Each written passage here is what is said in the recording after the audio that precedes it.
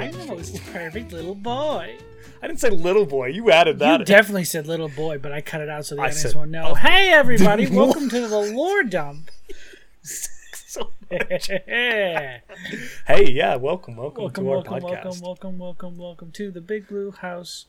That was from Bear in the Big Blue House. That was a Disney Are we Channel gonna get show. copyright struck? We're going to for go that? on a lot of tangents because we're both pretty tired, but who cares? Yeah, are we getting copy? Are we gonna get? Is Bear in the Big Blue House gonna copyright strike us? I don't think Bear's very litigious.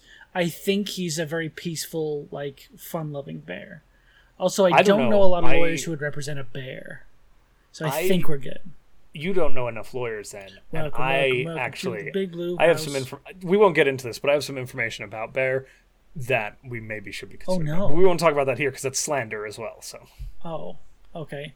Well, go check out our secondary podcast, The Tea Drop, for Josh to dump all that spicy tea on Bear from the Big Blue House. But this is Lore Dump. This is the show where we create a world before your very ears. And what a world we have created. It is such a world. It's so good. It's so It's magical. really good.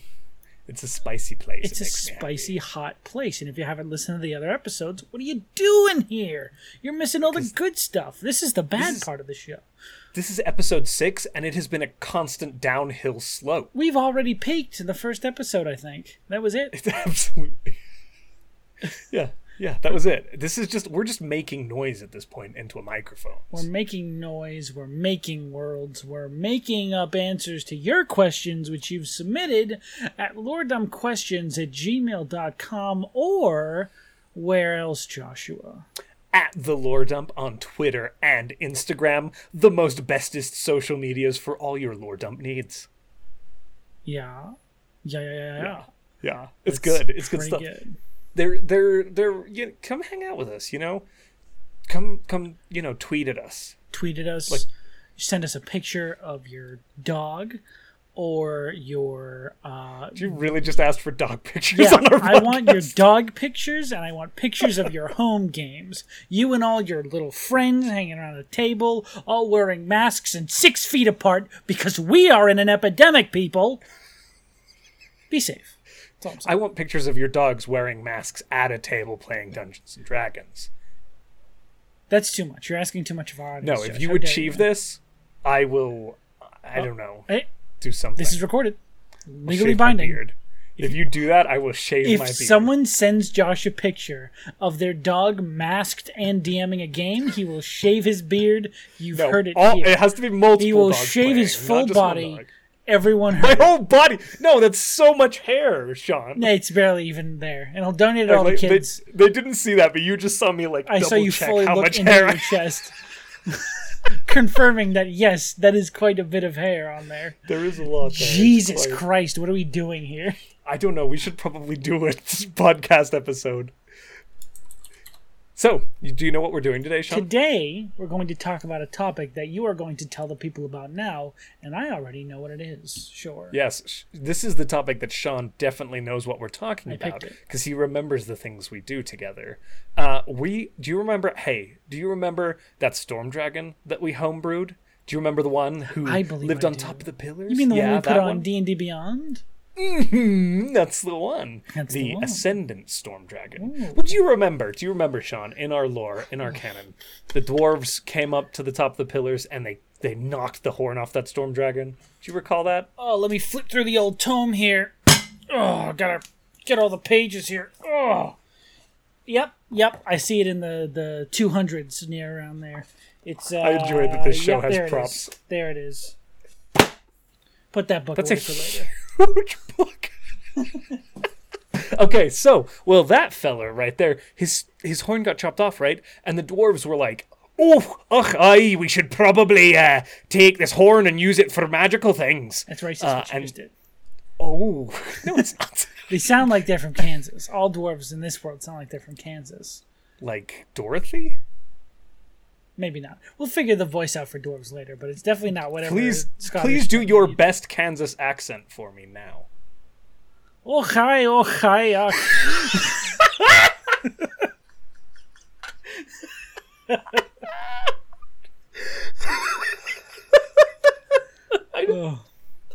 Oh my god. Okay, so yes, so the storm focus. We're spiraling. Bad. So the storm giant's horn got cut off, and Dragon. the dwarves took it. Storm Dragon. That's right. Storm Giant is from our Conundrum campaign, Conundrum Company Check us campaign. out on the You should Welcome In. Watch that on the Welcome In. So the Storm Dragon got its horn lobbed off, and the dwarves picked it up and kind of crafted it into an item that allows them to control the weather around Yes. their mountain home. Now It's a very this powerful relic. this dragon, it didn't die. It escaped, but it left this horn behind. Gotcha. Okay, and the dwarves have been holding on to it as some sort of powerful relic. And see, here's the thing with the Storm Dragon. Ascendant Storm Dragons have the ability to terraform the world around them, to Course. manipulate it to meet their requirements. And the horn can do the same to an extent. It controls the weather.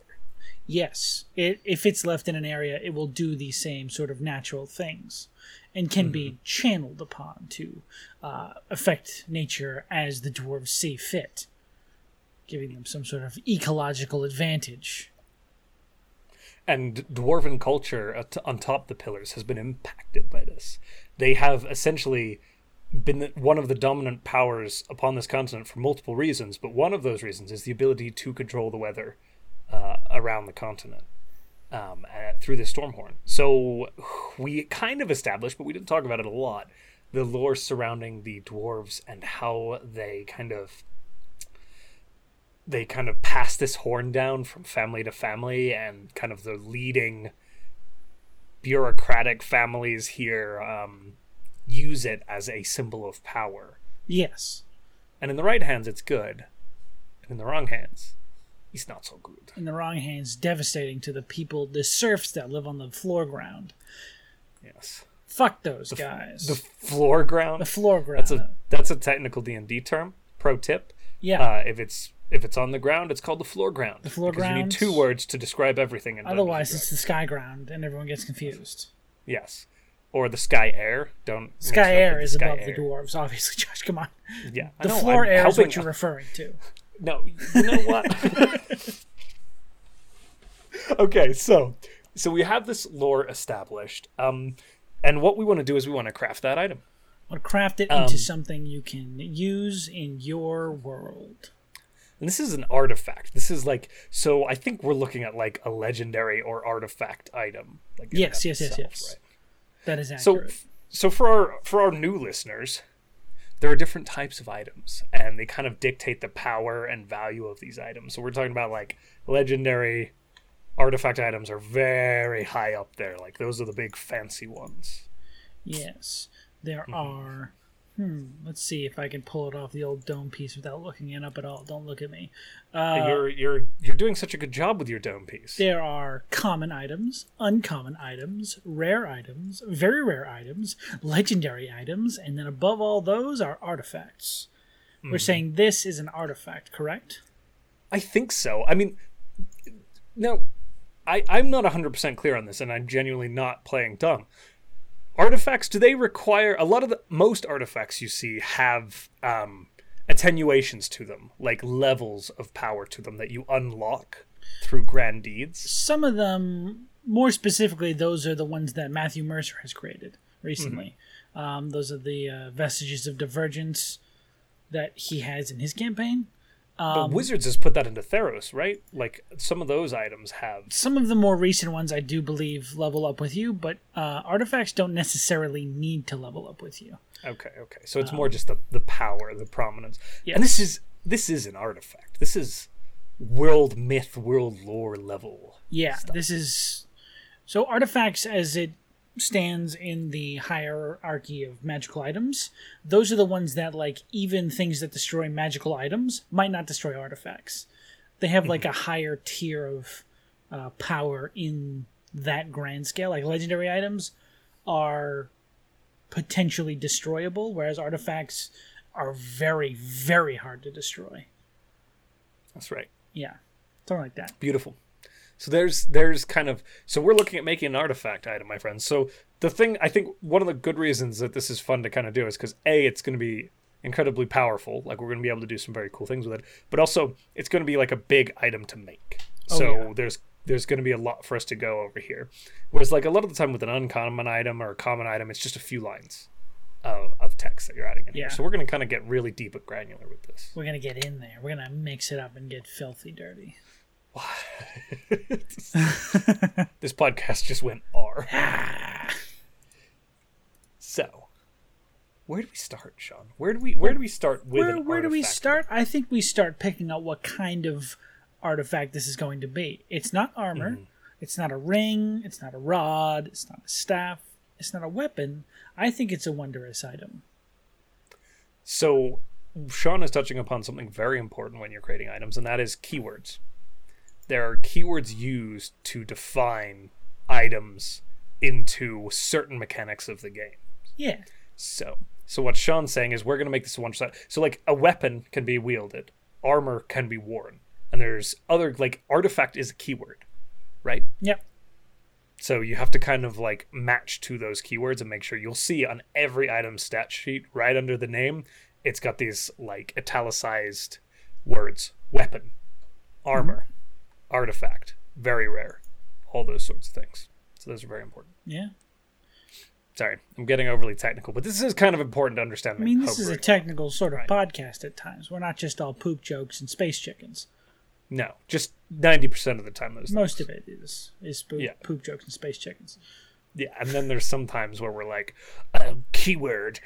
It's not in the book. You forgot to file your paperwork.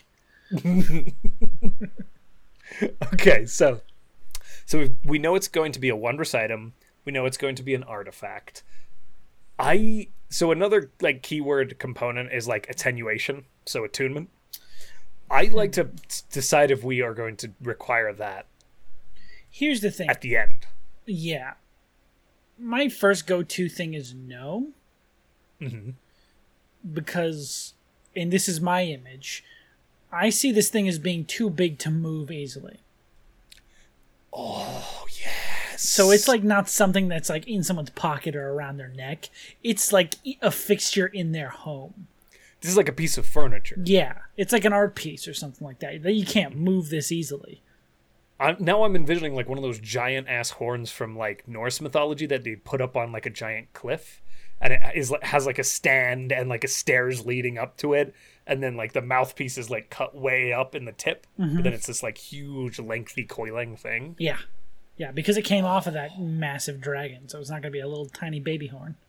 No, that's perfect. That's really good. I like that. I like that a lot. Yeah. Okay, so my first impulse is attunement. No attunement, but it's not going anywhere with anybody. Oh God, no. Not without a lot of effort. Not without like a cart or something. Yeah. Okay. So no attenuation. That's I mean that's good. We've established that before.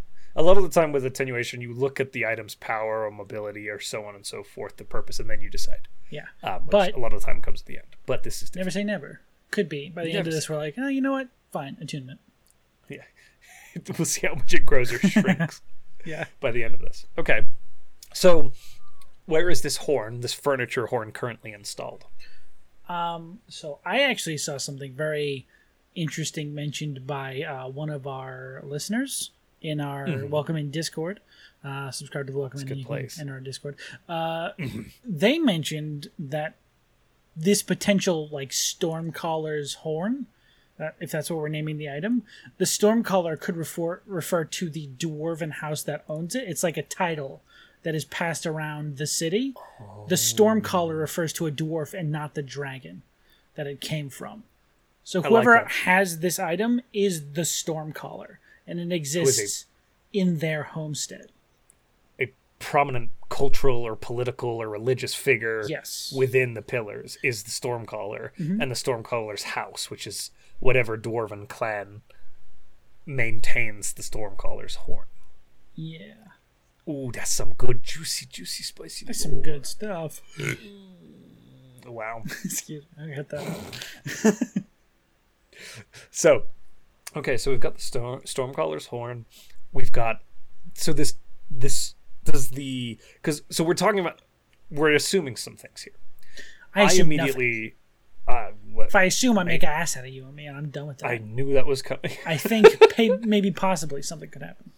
Yes. So But we are assuming, or I'm assuming, I don't want to presume for you, that we are accepting the more traditional dwarven hierarchy, which is like clans or family focused, like oriented groups of nobles. Are we sticking to that?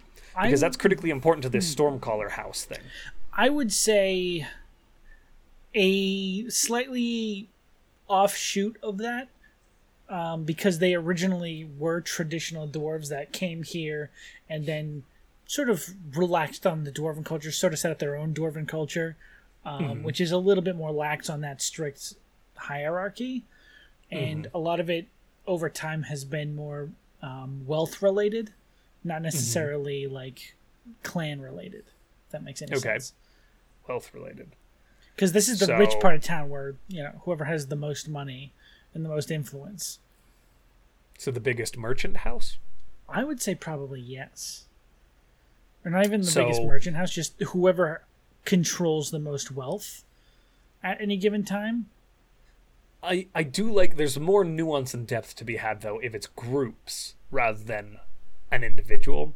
Yes. But I like the concept that it's not bloodline, but merchant family that you join to. Yeah. And merchant families come and go. It's more akin to Venice, right? Yes. And Italy during their city-state periods, where the families and the, like the Borgia and all of that were...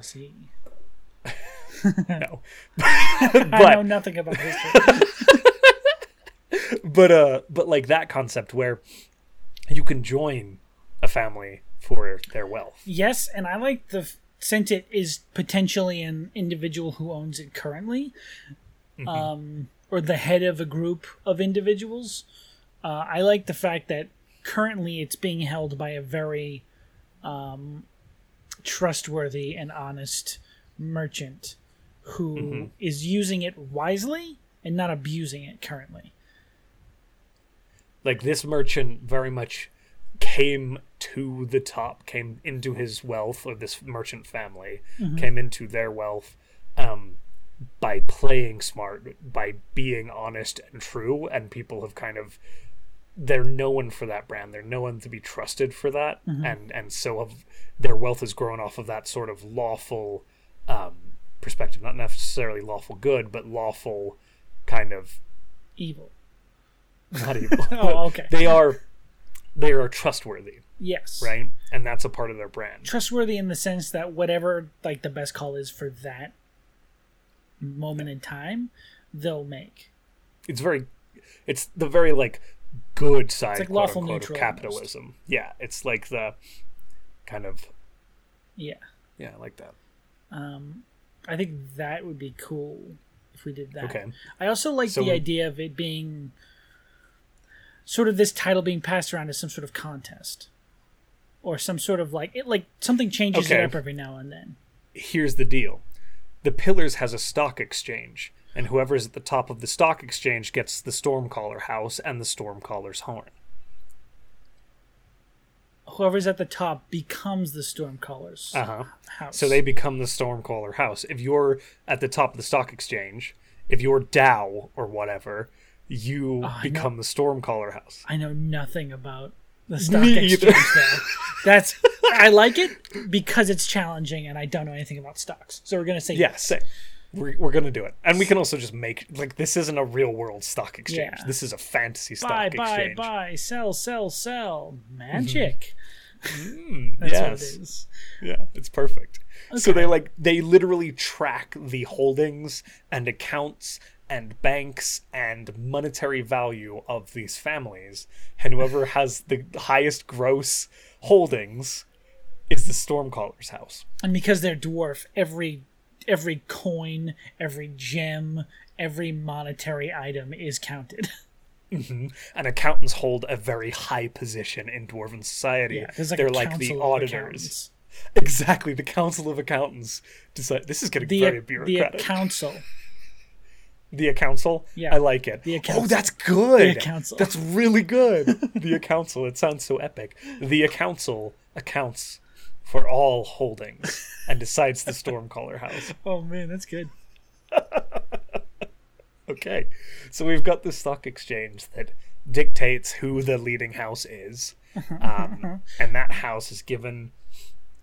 So I like to think that there is literally a palace built around this horn, and whichever family is the leader moves into that palace. Yes. Like, I like to think there's a structure around it. Yes.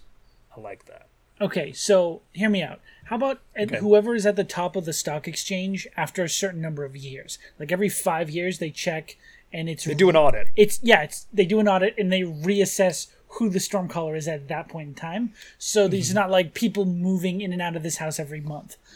That's perfect. Yeah. The council comes in and audits all of the merchant houses and decides Every 5 which one. years. Yeah, every And it's 5 literally years. like, okay, it's been 5 years. Let's start for the next one. And a family could be in that position for centuries. Yeah. Like if they maintain their wealth. Like there's no termination, but if another house surpasses you, you're out. Yeah, even if it's getting like close, it's like, ooh, you got to hold on so you can eke out just long enough to survive the audit, and then you can let it lapse and then gain and then whatever you want to do. And you get like these mass liquidation. Like when the audit is coming near, everyone liquidates their assets, and like there's a bunch of subterfuge and like I love corporate it. espionage. That's so good. Oh, this is fucking great. It's probably sounds completely uninteresting to everyone else, but I think it sounds fucking great. It's amazing. love There's so it. much potential for a D&D game in there. Yeah. Oh man, Oh my god. Okay. accountants and actuaries actually make sense in this world. Yeah, it's good. Like it's relevant and a learning experience for us. Hell okay. yeah, dude.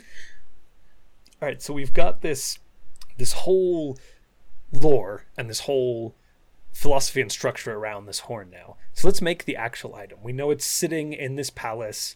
We know it's called the Stormcaller's horn. It's a status symbol and a symbol of power, but it's also incredibly powerful in and of itself. Yes. We know it controls the weather in some way, shape, or form. How does it do that? What does that mean when a player comes into ownership, possession of this item? So, I think essentially wherever it's placed, it begins to spread out its influence from there. Mm-hmm. So I'm going to say every day that it remains in the same place, the amount of area it's able to reach extends by 100 feet. So if you move it to a new place, the next day it'll be able to make a storm within within 100 feet of that place. And that expands. And every day it reaches Indefinitely? out further and further. Yeah. Well, to a range of like whatever this continent size is. Okay. Because that's about So, where it is. because it's sat on the pillars for hundreds, if not thousands of years in that one palace, it has incredible reach. What Yes. happens if you move it 4 feet? I it think if lose it everything? remains within like the first increment of 100 feet, it keeps its aura. But Okay. if you move it out of the primary area of its influence, it will need to reset basically. So this is more of a fluff sort of thing, but it's like It's like in almost like an case it item ever with a layer moves. action. Yeah, Okay. because it's a lesser, it's a less powerful version of the full dragon itself. It's the essence of part of it, so it's not as okay. strong, but it is that sort of gradually changing place. I guess we should define the aesthetic of this. So it's a Rad. big, huge, long horn. I assume very dwarven in aesthetic, set into this sort of stand. Is the horn itself like white or light I was going to say blue? they hollowed it out and actually made a horn. A horn out to of it. call Oh, the absolutely. storm. I was Yeah. assuming. Sorry. yeah. Good. Yeah. 100% with that. It's like a drinking horn, but like when you play it and it's like positioned to be played.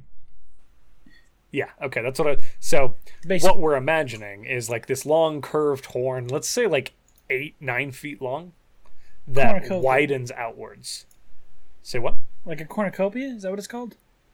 Kind of like a cornucopia, yeah. But it kind of cornucopia like curls in on itself, I think. But yeah. whatever. No, it doesn't. I don't know. Anyway, it's this big long horn like a dragon horn that's like 9 feet long, and it kind of widens and flares out, and it's literally cut into a horn, hollowed out with a mouthpiece on one end that's like really ornate, maybe like a gold inlay like all over the place, very like dwarven in style. Yeah. Okay. Ricola. Hey, big fun thing that D&D always loves is to give their items sentience. I don't think this has sentience, does It came off a creature that has sentience, so I'm going to say probably not. Probably not, yeah. So we can axe that. But that's always something to consider in your items. I love doing it. That is fun. Believe me, Sentience I love doing is fun. sentient items. But it just doesn't fit here. No. No. I think this one's just a hunk of magical essence of a creature. Okay. All right. So we've got kind of we've got a like global effect that it does. The reason it's kept in power. We've got an aesthetic for it. What are mechanical things it does? Mechanical things it does. Mm-hmm. It can. There is a very powerful, I think, druid spell called Storm of Vengeance. Okay, my mind keeps getting pulled towards that. I'm going to look it up now. I think it's like an 8th or 9th level spell. Yeah, Storm of Vengeance is a 9th level spell. A churning storm cloud forms centered on a point you can see and spreading to a radius of 360 feet. Lightning flashes in the area, thunder booms, and strong winds roar. Each creature under the cloud, no more than 5,000 feet beneath the cloud, when it appears, must make a Constitution saving throw. On a failed save, a creature takes 2d6 thunder damage and becomes deafened for 5 minutes. Each round you maintain concentration on the spell, the storm produces additional effects on your turn, and then through 10 rounds it spools up into more and more damage. Yeah. And more area of effect things. Okay. Is that something that looks like it would be? So could you globally cast Storm of Vengeance? Like once a day. Continent-wise. Not continent-wide. But okay, how far? In the area, like within this 100 or 360 feet, you could just put that 360 feet over an area for a certain amount of time, or something akin to that. I think it should cover the entire city. I think it's a defensive measure. This city that it's in? Yes, or like the AoE, the effect of it, because this is only like within 360 feet. In the scale of a city, that's nothing. But if this was here and positioned like this, what's the purpose of being able to call a storm in on your own city? I think this horn should be able to control weather right in the radius that it has set up.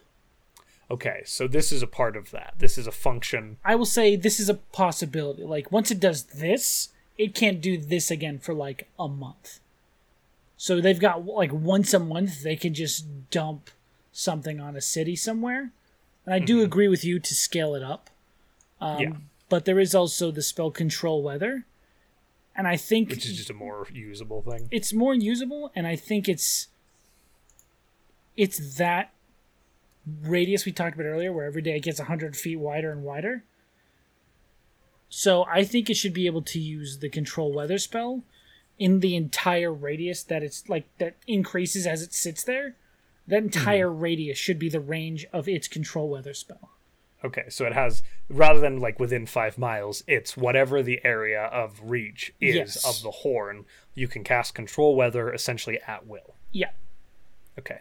What that spell allows them to do is control the temperature, the amount of precipitation, or, clear skies, cloudy, whatever they need for farming, for wind, for even sailing. I think this radius sort of goes out to a lot of the harbors. Maybe it makes it difficult to get in or out of the actual docks. I mean, I can't control water. I can't control the seas, but it can make them choppy if it throws a storm that way. It can control the winds. Which affects the currents and the tides and things like that. Yeah. Okay. I like that. I like all that. So it's got that massive, at this point, continent spanning because of how long the horn's been sitting in place. Yes. Reach. For those 2 spells. One of them at will, one of them kind of once a month charge sort of thing. Basically, yeah. It's like a in case of emergency break glass. And then I think once it uses that, the Control Weather is very limited. Like you can only send like, light rain, or you can't like send another storm somewhere, or like rainstorm, just vernacular's sake, for a certain amount of time. I love it. I like it. I like it a lot. Okay. Any other mechanics we want this to have? You mentioned it being used as a defense of the city it's in. Mm-hmm. What does that look like to you? I'm not certain. I mean, the ability to target like advancing enemies already with that like thunder ability is quite powerful. But I mean, like the ability to maybe like Wall of Wind or something like that, like throw up, or Dust Storm, like those sorts of spells, throw those up around the perimeter of the city would be very interesting. Like there's a reason it hasn't been taken from the dwarves. I was gonna say, what if they found a way to like channel its inherent energy into some sort of defense? Like the item itself doesn't like cast off lightning, but what if they found a way to like whatever's encasing it or holding it in place sort of siphons away that discharge that we've already mentioned the dragon gives off just by nature of it being there. So there's a giant like coil. Tesla coil coming out of the top of this mount. Not like coming out of the top of it, but like hidden within decoration on the building. Okay. That then leads to like some sort of offensive. So I do like that. Like there's like it's up. The palace is like up on a rise, like at the highest point of the pinnacles, like where the dragon was slain, and the horn sits on a kind of cliff that has been cut out as a balcony, and there's this sort of veranda structure over it that it's integrated into. Yes. And as a part of that, there's like coils, metallic coils, that builds almost. It's like an inlay in the side of this cliff. Yeah. But it's a metal inlay that charges all of this. And I recently homebrewed an item that does cast. It was a mast for a ship that functions similarly to this, and it launched. I think it's Lightning Bolt, the spell. Yeah, at 8th level. At 8th level, out in a straight line. What if it was like a targeted lightning bolt that you could launch out of this thing? Either a targeted lightning bolt, or it could call lightning. Or call lightning. Yeah, that'd be good too. Yeah, because that's. I like the idea of within the first like 100-foot increment, you could cast Call Lightning. Because I forget how big is Call Lightning. I'm pretty sure it's only 120 feet. I think. A radius cloud. It's a 60-foot radius, but you can see within 120 feet of you. So we'd have to extend the range a bit. 60-foot radius. So basically, that entire first 100-foot circle of the thing. Mm-hmm. I would extend it out to like 100-foot radius of where this thing sits. You could cast Call Lightning in that area. What's the size of... So, as a defensive measure, it's more of a defense of the palace than the city. For the most part. Because, this is if they were to break the walls. How big do you envision this city on top of this mountain being? Quite large, I think. Quite large? If we consider it like one of the capital cities... Well, now, here's my question, because I envision this sort of as a holdover from dwarves and that dwarven architecture being like the primary focus. I consider this city not being spread outwards, but spread downwards into the mountain itself. Okay. So the palace is one of the few things on the surface. There's a very few number of buildings outside on the top section of the spire. And I think the rest of the city is actually inside, worked into the mountain itself. So the city is built up underneath around this pinnacle. The palace sits atop, and this balcony has the best vantage point of most of the surrounding area. Yeah.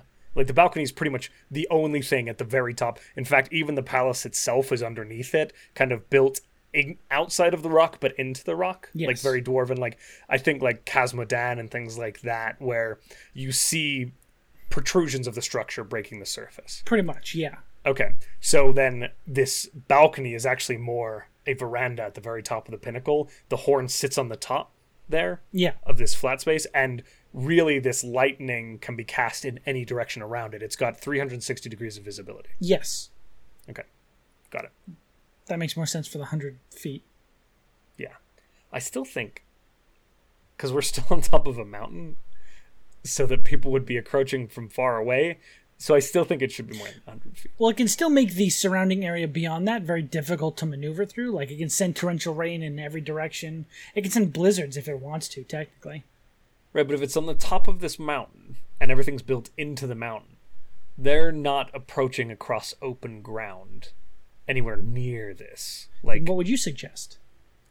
I genuinely think that the range of Call Lightning is enhanced for this item.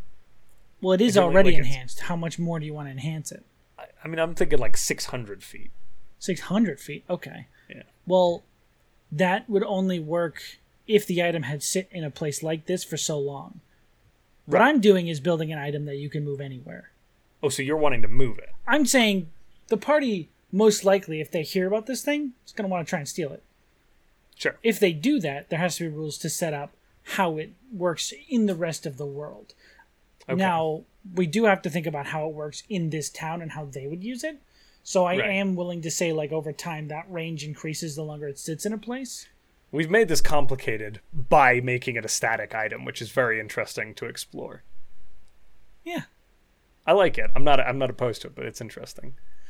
Yes, I get it to some extent. But on the flip side also, it's a item that isn't going to be moved around a lot. Even if the party steals it, they're going to haul it somewhere and leave it there. So I like the area, the grand reach spells for most of the weather control because the reach is so incredible. But I also like the idea of just one spell. It can cast at a set range, and it's quite an impressive range, but it doesn't adjust. And I feel like that aligns fine with it being movable as well. Okay. So, because, I mean, the one time it's going to be, so if they're bringing around with them, they've got it sitting on a cart, and they sit down and they cast Call Lightning from the back of this cart on something within 600 feet. That's still not, for an artifact weapon, completely, unreasonable. Right, that's why dwarves don't attach it to a tank and drive it into battle. Yeah. That's why it's sat here for so long, is because it's useless if you move it. Yeah. But I also get the sense that if the party steals it and it's like, oh, it doesn't do anything, well, just chuck it out the window then. Yeah. Yeah. That doesn't Which is why the kind of I'm pushing for that Call Lightning to be a little more effective. Because you're of the mindset you want it to do something right now when I get it for the first time. Yeah, I want to grab this thing off the wall and I want to use it on someone. I mean, maybe we keep it. It's, you can cast Call Lightning at 3rd level maximum, so that it's not a massive dump of damage. Yeah. Or you give it charges per day or something. I'm not so much afraid of the damage. I'm just, I don't know. I guess I'm thinking of it more from a lore perspective of how this thing actually functions mechanically. I mean, I am as well. I think we're coming from very different places with it, though. Yeah. Because all of this is fueled from a lore perspective. Of, again, from a defensive... If you were to use it from a defensive position for the lore that we established for it, if it had 100 feet range, it would be useless. Because you'd be lightning calling on cliff sides and the tops of your buildings. And not much else. Well, what if the longer it sat in a place, the more range it had for that Call Lightning? So you want to do the range thing with Call Lightning as well. Everything is on that reach element. I mean, unless you feel like it would somehow be able to Call Lightning 600 feet away. I mean, I personally don't think it'd be beyond the power of this artifact lore-wise, but if we want to tie it to that, it just seems like the same effect for the same thing a number of times. Okay. So how many charges do you think it would get with Call Lightning? That's my thing. I was going to give it charges. So it's unlimited Call Lightnings at this whatever range it establishes for itself. Yeah. Based on how long it's sat somewhere. Okay. What level? Would just cast at level 1 or? I would say 5th. 5th level? Yeah. That's, I believe, 5d10s. Spells damage increases by 1d10.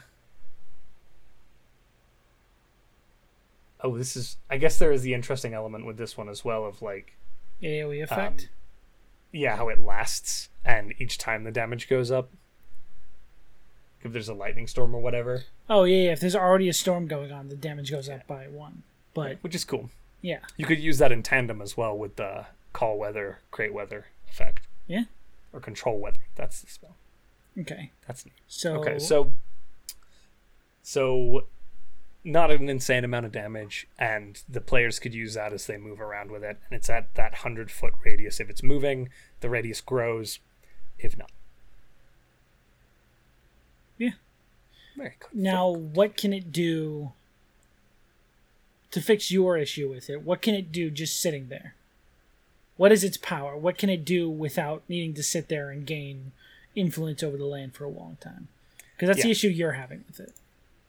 Well, I mean, I don't know that that it has to. My issue was more from the, like, from a defensive perspective, like, if the dwarves kept this on top of a mountain, the call lightning at 100 feet is irrelevant. We've kind of addressed that problem. It means nothing. Yeah. So that was my perspective. When we're talking about it from they use this for defense, like, because we were exploring that idea, that's, call lightning would do nothing. All you could do is lightning strike your own people, even if it was underground, because you're sitting up on top of a mountain. But if that scales out based on how long it's sat there, I don't mind. Now, if there is some sort of thing, that it can do for the party, still, if they, like, steal it and strap it onto a cart, sure. I don't know that we want to do that with this. It kind of detracts from the lore. I like it being an artifact that's meant for, like, Sitting. This artifact is what you build your stronghold around. You put this in the middle of it, and then you let it sit there for as long as possible, and you just let it get stronger and stronger until it can. And that's how it levels up. Yeah, basically. That's one thing we could do. Okay, so if we did do, again, like levels to this, what if it sat there long enough that when it had a certain reach, more powerful versions of spells or more powerful spells unlocked? I like that too. So, like, it has tiers of What capability. about this? What if, at, like, when it's fully set, whatever the range is, when it reaches that full range, when you cast control weather on an area, you also get to scry on it. Ooh, that's good. So that's the final tier of, like, you can scry anywhere, essentially. Yeah, you basically get a nationwide scry through the storm. So, like, while it's raining on a town, you get to look down on it. I love that. That's really good. I like that too. That's good. Awesome. So yeah, it reaches its maximum distance, which we'll define outside of this. Yeah, we'll really have to find out how big the continent is first, and then I think it goes just a little bit outside of whatever that continent is. Over the sea. Yeah, but it's also been sitting there for, like, thousands of years. So yeah, so it's like it's very established, and it would be, like, world-shattering if it did get moved. Which is that would ruin those dwarves' economy and livelihood, and culture and society. Everything would fall apart. The government would fall apart. Everything would be destroyed. And I think all the houses up there, as much as they probably all fucking hate each other, they all band together as soon as anyone tries to take that horn away from them. Because they're like, well, if that leaves, then regardless of where I am amongst this society, I'm ruined. It's the unifying factor. Yes. Like, there is no... The greatest betrayal would be moving that horn or attacking the Stormcaller's house. Yes, and I think, like, acting against the Stormcaller and whoever holds it and the horn in general is, like, exile worthy. You are stripped of all land title. Anything you have is taken from you. The greatest insult is losing your wealth, your home, and your holdings. Just, that's it. You're done. Ooh, I like this. This is good, juicy lore stuff. Yeah. That's why one day I'll make the item, but make it from the perspective of how important is it to these people. Yeah, yeah. Because most likely it's going to stay there. I know the party will want it, but they I think get it. We're coming from the same perspective there. I'm in agreement. It's just, I was like, so, okay, beautiful, masterful, wonderful. I like it. Do we have anything else we want to add to this? I think I'm good, actually, because we got most of the lore out of the way. The lore's done. We got a lot of the effects out of the way. The aesthetics are there. It doesn't need to be attuned. We agreed on that. It more attunes to the land it's sitting on. if that makes any sense. Yeah. Oh, I like that as a concept. I don't know that I've ever really seen like an item that attunes to the land. Yeah. That's cool. That's a good idea. And breaking that attunement is basically moving it. Yeah, moving it is the break. Yeah. And attunement takes time. Now, here's something. It's an artifact. We have to do this. How can it be destroyed? Because artifacts usually need to have a way that says, this is how this gets destroyed. The only thing that can destroy it is the Ascendant Storm Dragon that it belongs to. You think only it can destroy itself? Mm-hmm. I think that, like, it's a part of... Because it's a part of... We've established that the Ascendant Dragons are demigods. Yeah. So this is a part of a god. Maybe there are a few ways, but I think at least one of the ways needs to be the Storm Dragon itself. Okay, so let's do it this way first. Are there staple ways that artifacts can be destroyed, like by taking it to a demigod? Can any demigod destroy it? Yes. I think any demigod can find this thing. Any demigod could destroy it. Or god. Okay, or god. Okay. Cool. They don't care enough to bother with it. Usually not, but yeah, that's good to know. Okay. Any other ways you'd like to see it destroyable? Not really. I think that's sufficient. Yeah. Beautiful. Okay, so it could be destroyed by the demigods. Yes. Just kind of based on the lores and hierarchy of our world. Yeah. Beautiful. Okay, now this is probably going to be cut from the podcast, but should I create this and put it on D&D Beyond? Yes. Okay. Yes. Okay, so we have to figure out what the range is for this thing before I do that. Yeah, we'll wait to put it up there, which is why this is being cut out. But eventually it can be put on D&D. Perfect. Okay. I really do like the concept of land attenuation. That's crude. Yeah, it's kind of a fun thing, especially because magic comes from the earth. Yeah, I like that concept. Okay, we've made our item. We did it, Sean. Ba-ba-da-ba-da. Did we open the chest and like stand up dramatically?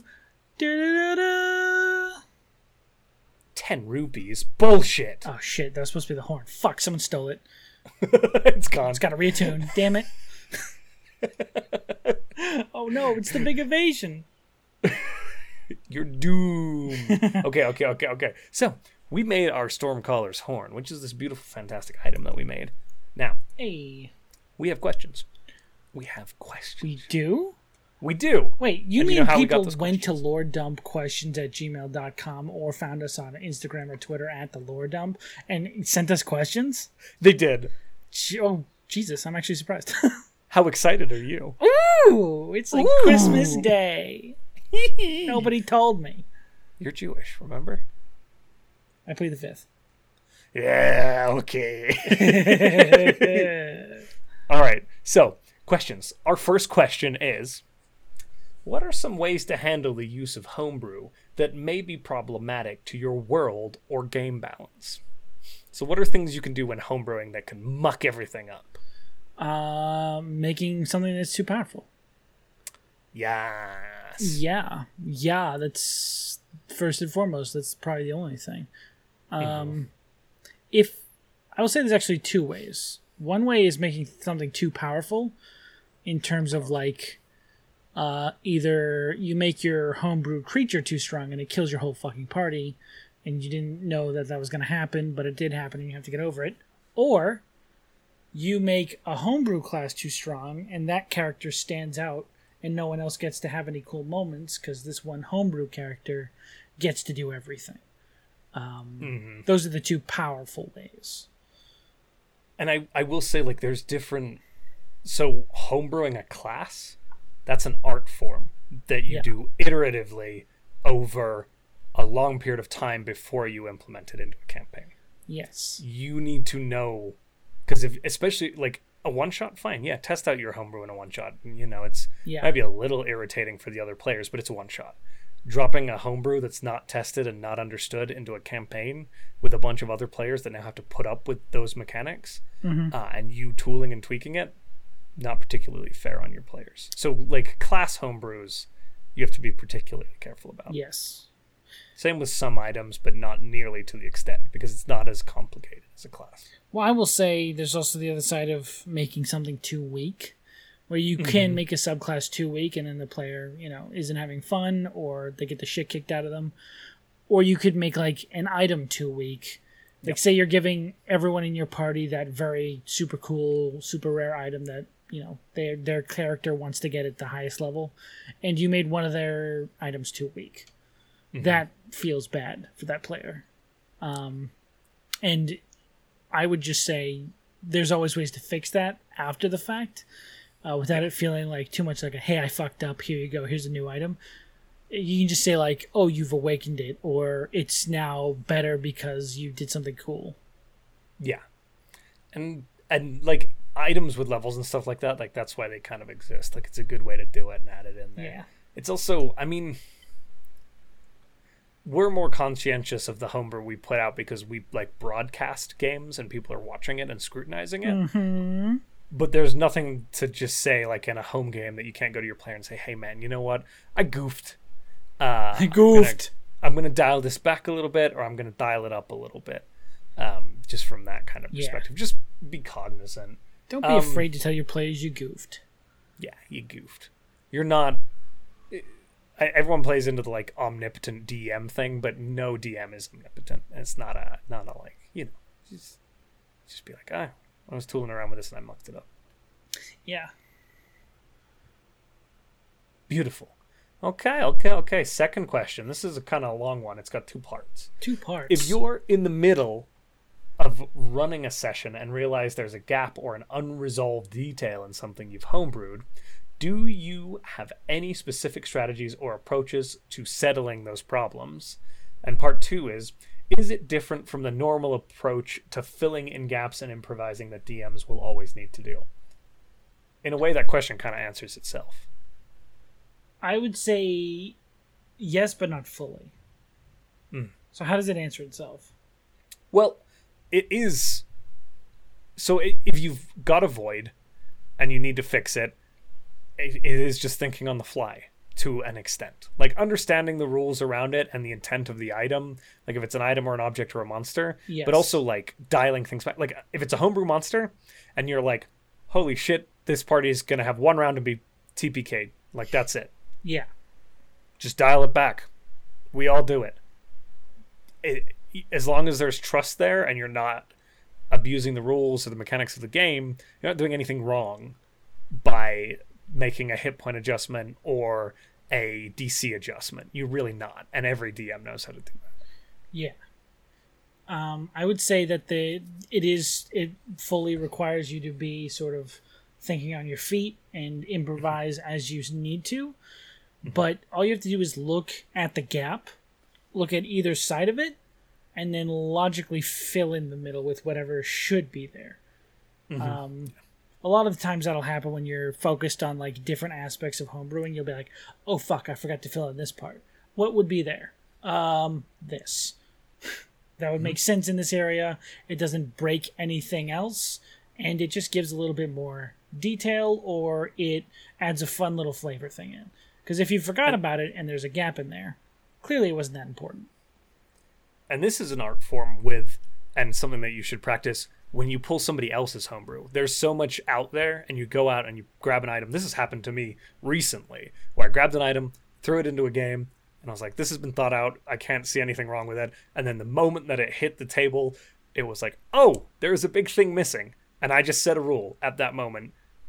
I was confident in that ruling. I considered the kind of gap, and I was like, okay, problem solved. Sean's making faces at me. I know what item this is now. Mm-hmm. Sean knows exactly what item this is. I know We've how talked it's about broken, and I know how I avoid it. And like, so like you kind of like you dial it in there, but that's the same with, and that's kind of the beauty of homebrew is somebody created a really cool item, then we implemented it. It was a little bit off, so we made our own adjustment, and that is homebrewing in and of itself. Is also taking existing things. All Sean and I do is take the rules established by D&D and add our own flair to them. Like, that is homebrewing. Make sure you're giving credit if you're borrowing from somebody or pulling something from it. But Oh yeah, That's yeah. homebrew. So here's what we do on this podcast. You've seen us time and time again make memes or just steal blatantly, but we always talk about what we're stealing from. We always make sure to mention where the ideas are coming from, and then moving forward to make them our own. Always you gotta respect give credit. Mm-hmm. Yeah, that's first and foremost. Otherwise, it's just plagiarism. Yeah. And all homebrew, to some extent, almost all homebrew, is building off of something somebody else has done. Sean, you've said this a million times before yourself. Yeah, you steal everything. Yeah, steal everything. DMs are international thieves. Just go, hey, I'm stealing it from this person! Hey, I made a whole one-shotter based off of Lilo and Stitch. By No Disney! one wants to play? Okay, cool.